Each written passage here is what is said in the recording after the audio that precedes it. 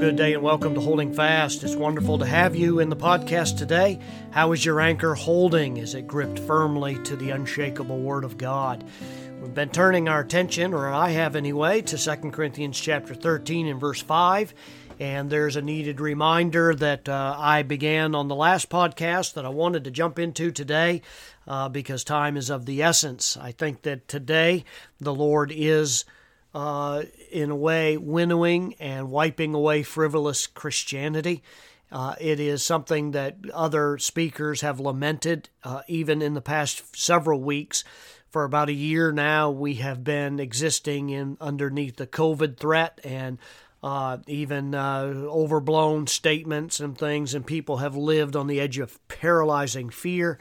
And it has actually succeeded in winnowing the church of those who were nominal Christians, those who have been outwardly a professor, but inwardly you wonder whether there is any possession of a real relationship with God.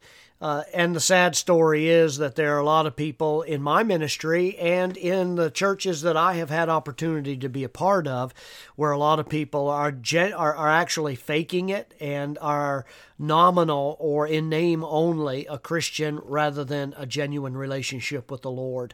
There are people that are sitting in churches everywhere. There are some estimates that 30% of the people that are sitting in the church on any given Sunday may not even have a genuine relationship with God.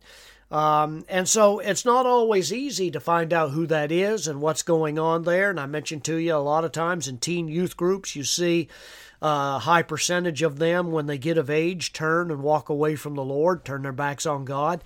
And you look at that situation and there's a part of me that grimaces very severely and says, why didn't they get saved? Or why were they not convinced of their need for a Savior in Jesus Christ? And they're hard to see. And looking back, you think, perhaps every sermon I preach should have been a salvation message to those young people. But nonetheless, there are even adults in churches that have that particular stand, and that they are just nominal Christians. And it's very sad because it does impact the church. It's in so many ways. It impacts the cause of Jesus Christ. Amy Carmichael was the one who I noted for you lamented that a nominal Christian is the saddest thing.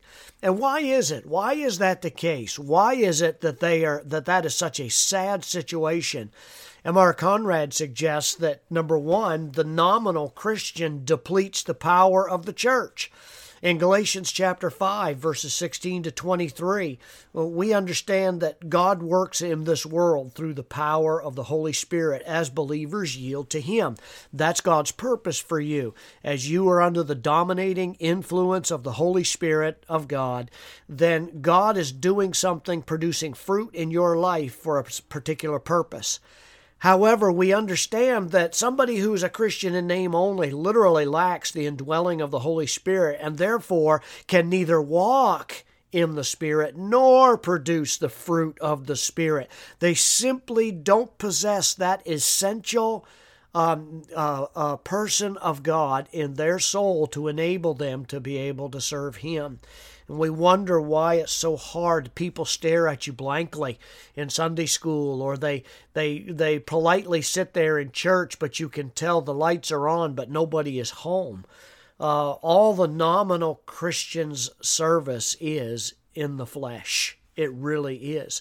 Why is it that somebody can labor in a church, in a body of believers, in an assembly for so many years? Sometimes for decades they can sit in the pew of a church, and yet there comes a point where they can no longer put on the facade. They stop playing the charade of being genuinely indwelt by the Spirit of God. He or she is faking the transforming work of God and is therefore the ultimate definition of what it means to be a hypocrite. Folks, genuine believers can sometimes behave like hypocrites, But a Christian in name only, a nominal believer, cannot avoid it because they're simply demonstrating what they really are, an unconverted person trying to live in the world of submissive people to the cause of Christ. So, genuine believers can live after the flesh, but a nominal Christian in name only, has no choice. Romans chapter 8 tells us that, verses 4 through 8. Why are our churches often powerless against the powers of darkness? And I think one of the biggest reasons is because there is darkness within, and that is truly and genuinely saved. Those that know the Lord, those that are trying to walk in obedience to God, they belong to a body of Christ. They belong to an assembly of believers, and they're ostensibly, the desire is to serve the Lord, to be profitable, to be useful tools in His hand, to be able to bring other people to Christ. And one of the things that even I've wrestled with in our ministry is people who are sitting there Sunday after Sunday, but yet they have never, ever submitted to Christ and been filled with the Spirit of God. And I think it's sad because it does deplete the power of the church. I would suggest also that the Christian in name only will likely leave us at some point. Somebody who is a nominal Christian, 1 John chapter 2, verse 19 tells us that they will likely leave us at some point.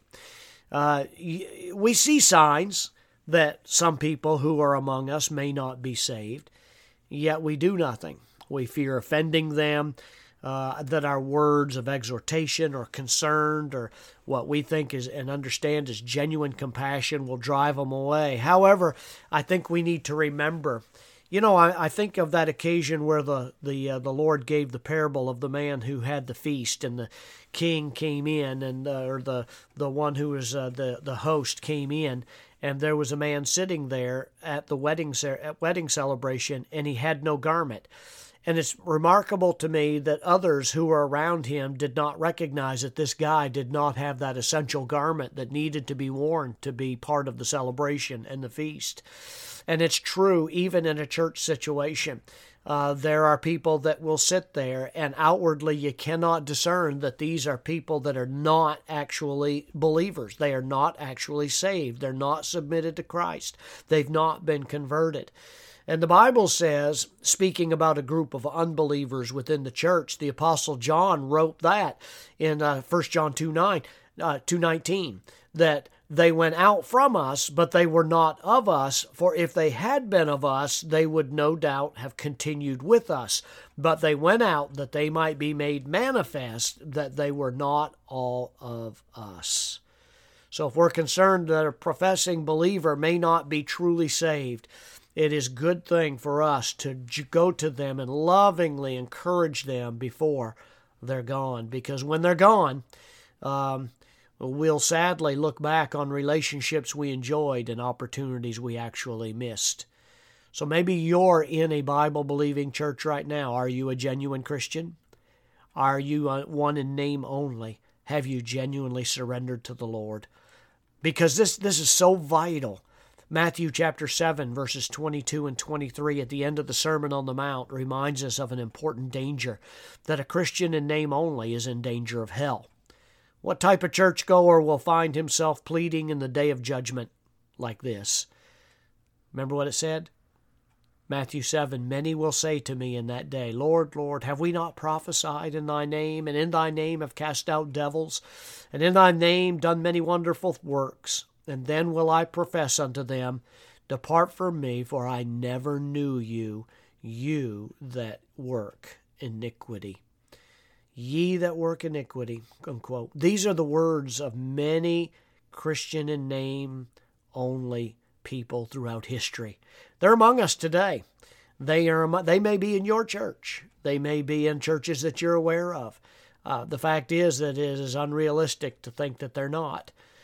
They're comfortable, they're kind, but yet they're in danger of eternal damnation and judgment because of the lack of their relationship with God. What they do have is fake, and it's heart-wrenchingly sad.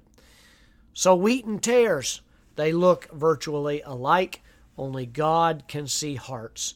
M.R. Conrad wrote, however, the awareness of those that those dear to us may merely appear to be a brother or sister in Christ should compel us to humbly begin or initiate these hard conversations. Let us not become the Christian Gestapo, but let us exhibit an authentic urgency and concern for the spiritual condition of those who worship God alongside us each week.